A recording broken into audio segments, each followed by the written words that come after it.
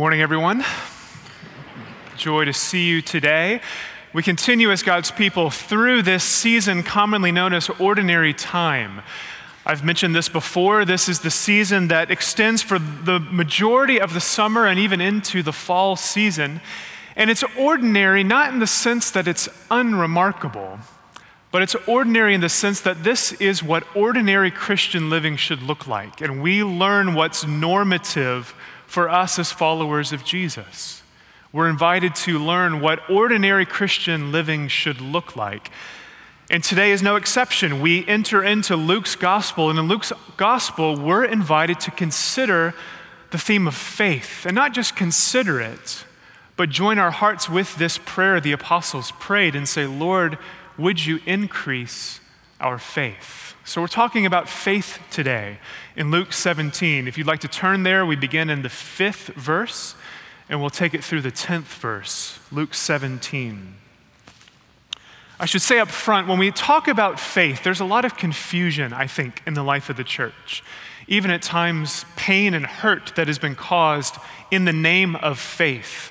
I had a friend years ago whose wife in high school was in an automobile accident and was paralyzed from the waist down. And I remember him telling me of the pain of them going to different healing services. And when she wasn't healed, them being told, well, you must then just not have enough faith. There's a lot of confusion about faith in the world today. And so I think for us, before we dive in and pray this prayer, increase our faith, we should ask some more basic questions. What is faith? And why do we want more of it, whatever it may be? Those are the questions I want us to wrestle with today. What is faith? I think many words might come to mind if we tried to begin to describe faith. Words like trust or believe or even faithfulness, reliable, etc., etc. We could have all these different words.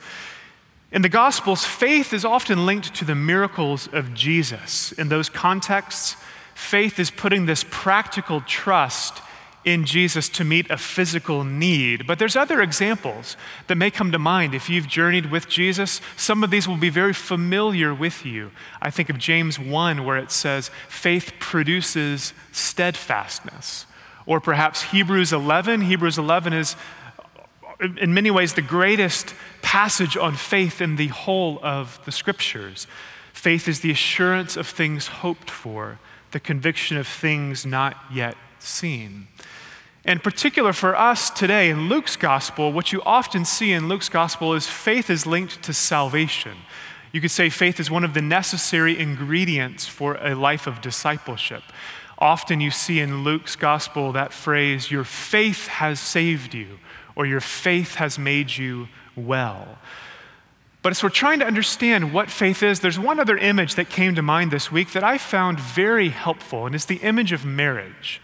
Many of you in this room are married or aspire to marriage or have at least known people intimately who have been married and modeled that way of life for you. And I think of the married life. Over the summer, I had the blessing to lead several marriages, and when you see a couple standing before God and before the community at the altar, in a very real sense, they come filled with faith, don't they? Faith that the person they're giving their life to will love them, that they can be vulnerable with them, that they can be trusted, and then expect that in return. The person you're loving and giving yourself to will love you in the same way. And that's a picture we see in the Gospels and throughout the Scriptures of how Jesus relates to us as his people. Often he has spoken of us the bridegroom and we as the bride, the church as the bride of Christ. I was at a conference this week and I heard this great quote from Martin Luther, not someone that we often necessarily quote in the Anglican Church, but it was a very helpful line because it was in a sermon that he gave talking about this marriage image. And he said this, he said, grace for us. Grace is when the bridegroom says to the bride, I am yours. And then he said, faith is the response of the bride who says to the bridegroom, I am yours. He speaks of this primarily in relational terms, that we are brought into union with Christ as his people. And faith is our response to God's love shown in Jesus, where we say, I am yours. We give ourselves to him and ask to go deeper and deeper in that union, in that way of life. And so to pray this prayer, increase our faith, I think is primarily relational. It's saying, increase in me the ability to go deeper and deeper in union with you, deeper into that relationship where I trust you and abide in you just as you abide in me. If that's, if you will, the what of faith, why do we need it? And especially, why do we need more? Why is there a prayer for an increase in faith? I'll say this, when I look at Luke 17, the reason I think they need to have their faith increased is because Jesus is asking them to do very hard things.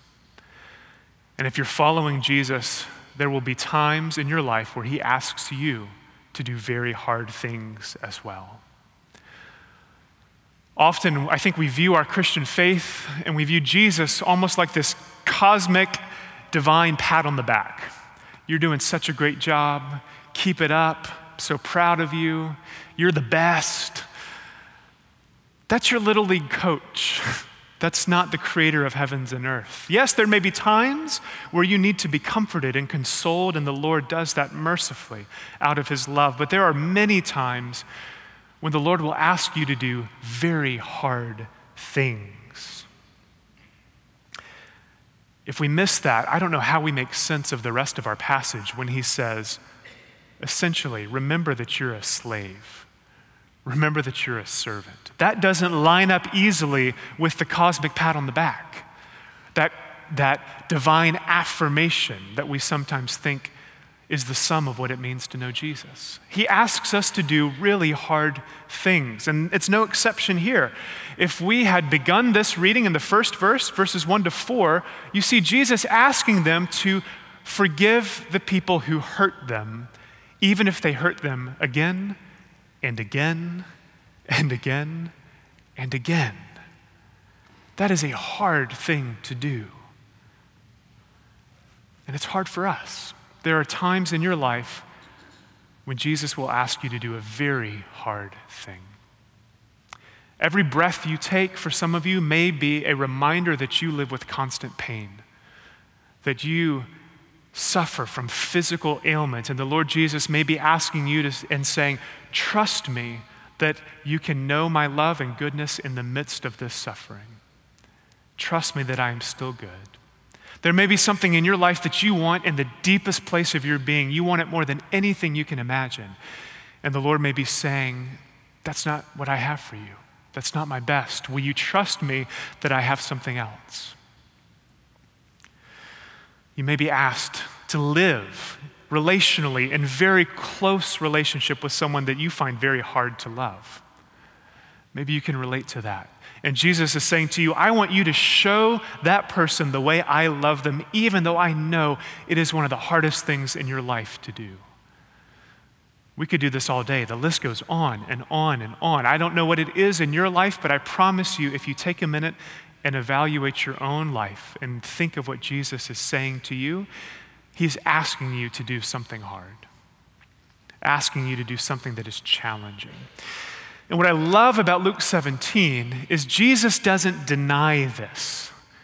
After he tells the apostles to learn to forgive even when it's hard, he doesn't then say, after they say, increase our faith, he doesn't say, oh, I think you misunderstood me. I didn't really mean that. I didn't mean it was that hard. No, he fully acknowledges this is very hard to do. But the whole point of his analogy is he's saying, with faith, the impossible is possible. I think that's the heart of this mustard seed and mulberry tree image. St. Augustine said, a mustard seed looks small. Nothing is less noteworthy to the sight, yet nothing is stronger to the taste. What does that signify but the great fervor and inner strength of the faith of the church? Jesus isn't demanding perfection. He isn't demanding that for you to do these hard things, you have this incredible leadership ability or capacity to do this. He's saying faith as small as a mustard seed is enough to do the seemingly impossible. And so I think in that way, Jesus is very pleased with this request. He's saying, yes, that's a good thing to pray because you know this is hard. A mulberry tree, uprooting a mulberry tree was a proverbial phrase in their day, essentially a way of saying something that is seemingly impossible. Oh, to do that's like uprooting a mulberry tree. And that's the heart of what Jesus is saying. He's saying, I know this seems impossible. He's not telling us to try and with our minds go and uproot trees and throw them into the sea. That's selling Jesus short. That's missing the entire point of what he's saying. In that day, the mulberry tree had one of the deepest root systems in their entire agricultural landscape. It would have taken years to fully uproot a mulberry tree. And he's saying faith the size of a mustard seed can throw that tree into the sea. And he's saying, whatever you think I'm asking you to do, however hard it seems to you, I will give you the strength and the capacity to do it.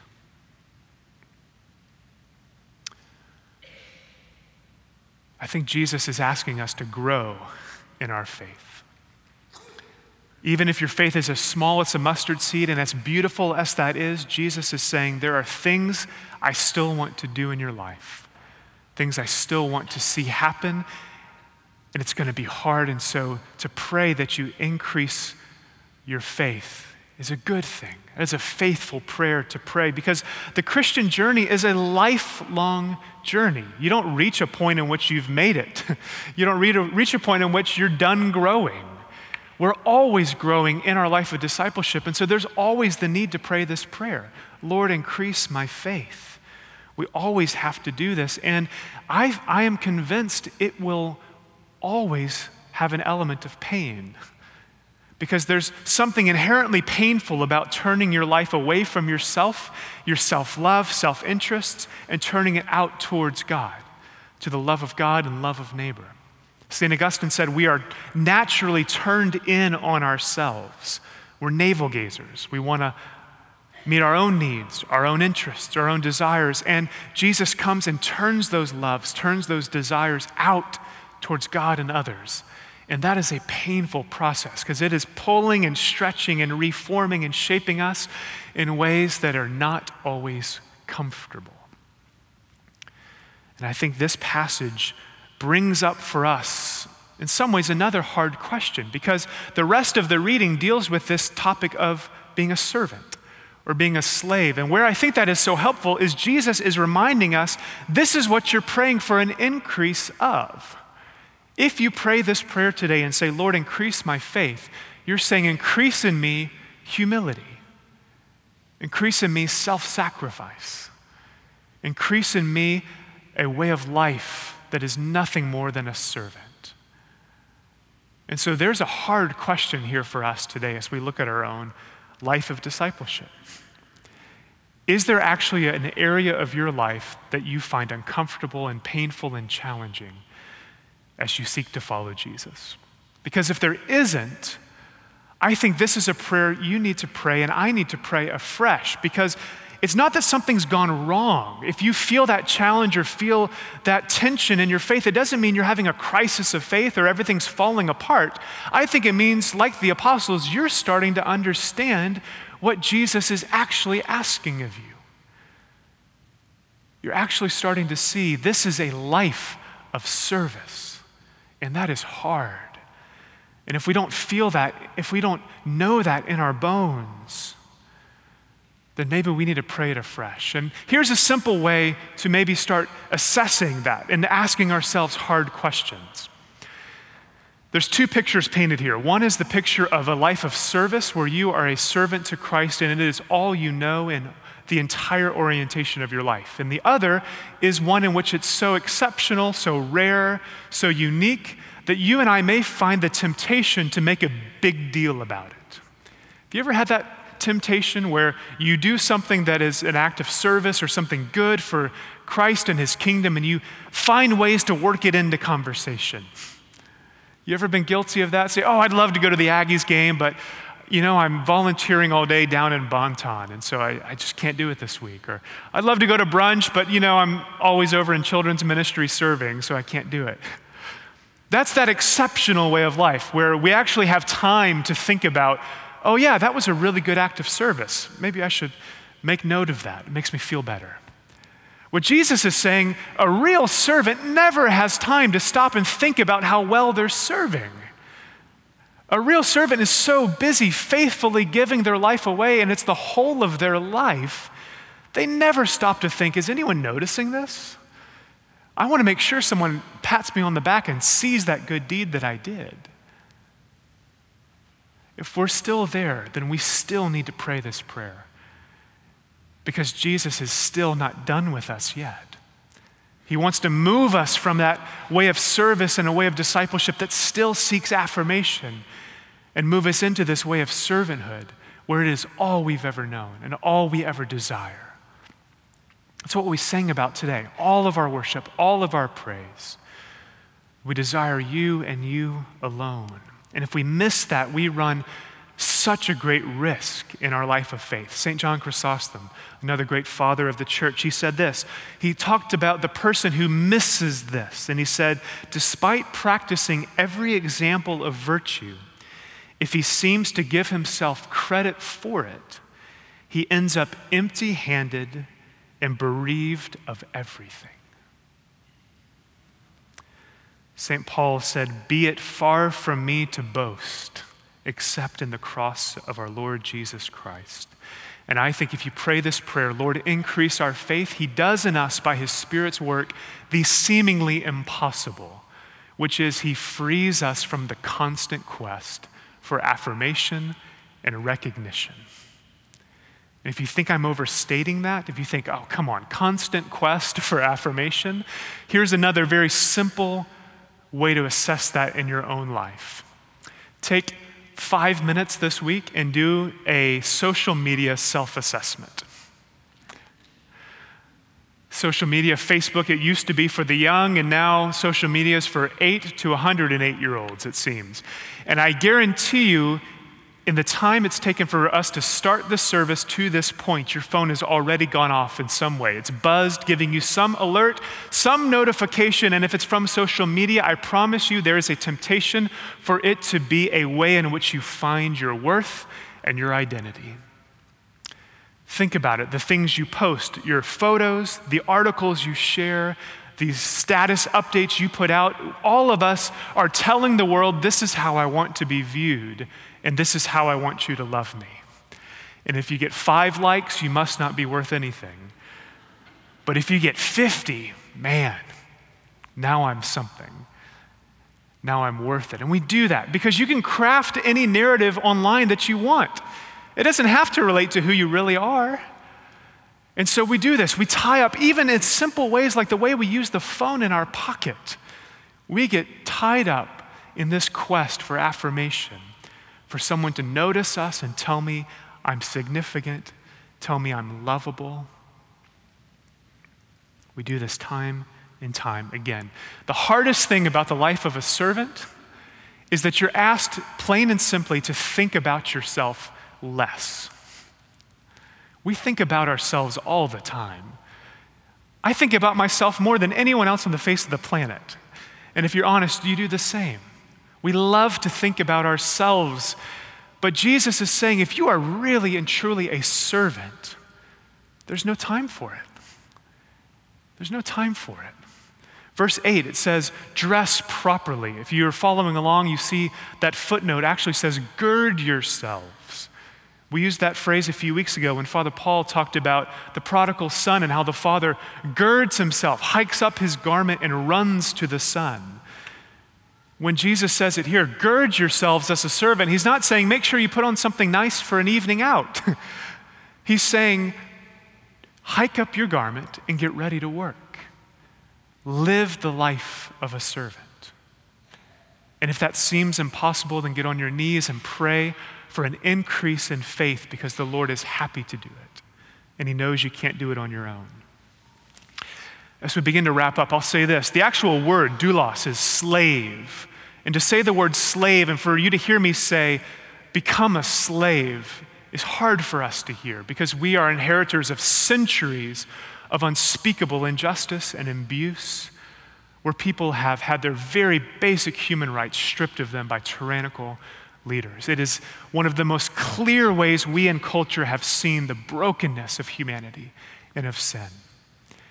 And it's hard for us then to hear these words and say, how would I willingly subject myself to a life of slavery? And I think for us that brings us to the theme of trust. I noticed this as we were singing. That last verse of our song has two things. I will serve you and give you everything, and I will trust you and trust you alone. Those are linked. The ability to serve you and give you everything is only possible if I trust you. If I trust that God is actually good, that He's loving. And if I voluntarily submit myself to this way of life, it's because I know it's for my good and that I can be vulnerable and I will be loved and respected and give that in return. That's what we're invited into. And so if you do not trust that God is good, you'll never be able to be His disciple. You'll never be able to live into this prayer and say, increase in me the ability to be a servant. You first have to trust that God is good. We pray each week, we'll pray it again today, the Lord's Prayer, the prayer that Jesus taught us. And there's a line in there, lead us not into temptation. Have you ever thought, what does that mean? Have you ever struggled with that line? Have you ever said, God, is that something I need to be worried about? Are you going to lead me astray? Are you going to lead me into temptation? Is that the kind of God that you are? That every single week or every single day when I pray this prayer, I need to remind you of that? Make sure you don't lead me astray, because I'm not sure if you are going to. To close, I want to read for you from one of my favorite books. It's called Jesus Through Middle Eastern Eyes by an Anglican priest named Ken Bailey, who spent several decades in the Middle East, and he wrote a book about it, saying for us to understand the Gospels and the stories of Jesus, you have to see them through his eyes. You have to see them through Middle Eastern eyes, and particularly this phrase, this lead us not into temptation. He writes about a time in which he took a trip through the Sahara Desert. And he said that it was that trip that helped him understand as never before how this phrase makes sense. Lead us not into temptation. When I heard it, I never have to this day forgotten it. And I want to share it with you as a way to close and help us see that if you pray this prayer, Lord, increase my faith, help me be a servant, that God is good and can be trusted. And so enter into this story with me now. If you're the imaginative type, place yourself on the edge of the Sahara Desert and hear these words as we close this morning. When travelers take long camel trips into the deserts of the Middle East, they must have a guide. The guide knows how to reach the destination. Without that information, the traveling party will die. From experience, I know that selecting the right guide must be done with great care. The party must trust the guide and have full confidence that he knows exactly where he is going and will not play Russian roulette with their lives. They must feel that the guide is capable of coping with any emergency that might arise on the journey. Some years ago in Egypt, my friends and I made a number of extended trips into the Sahara to visit a famous well just east of the Nile. For that particular journey, we always selected Uncle Zaki as our guide. He was a self-confident, humble man with an enormous personal dignity. He never walked in the desert, but flowed over sand and rock like a ship moving gently through calm seas. His gait was akin to a slow run and was beautiful to observe. As we would leave the village on the edge of the Nile and head out into the almost trackless Sahara, each of us in turn felt the inner pressure to say, Uncle Zaki, don't get us lost. What we meant by that statement was, we don't know the way to where we're going, and if you get us lost, we will all die. We have placed our total trust in your leadership. We were not saying to Uncle Zaki, we do not think we can trust you and are nervous lest you get us lost. Please don't do so. If that had been our view, we would have never followed him out of the village. The phrase in the Lord's Prayer expresses the confidence of an earthly pilgrim traveling with a divine guide. The journey requires the pilgrims to affirm daily, Lord, we trust you to guide us because you alone know the way that we must go. This affirmation of the trusting traveler reflects the confidence of the community that prays this prayer. Are you a trusting traveler with the Lord Jesus? If you've followed him for any amount of time, you know these words to be true.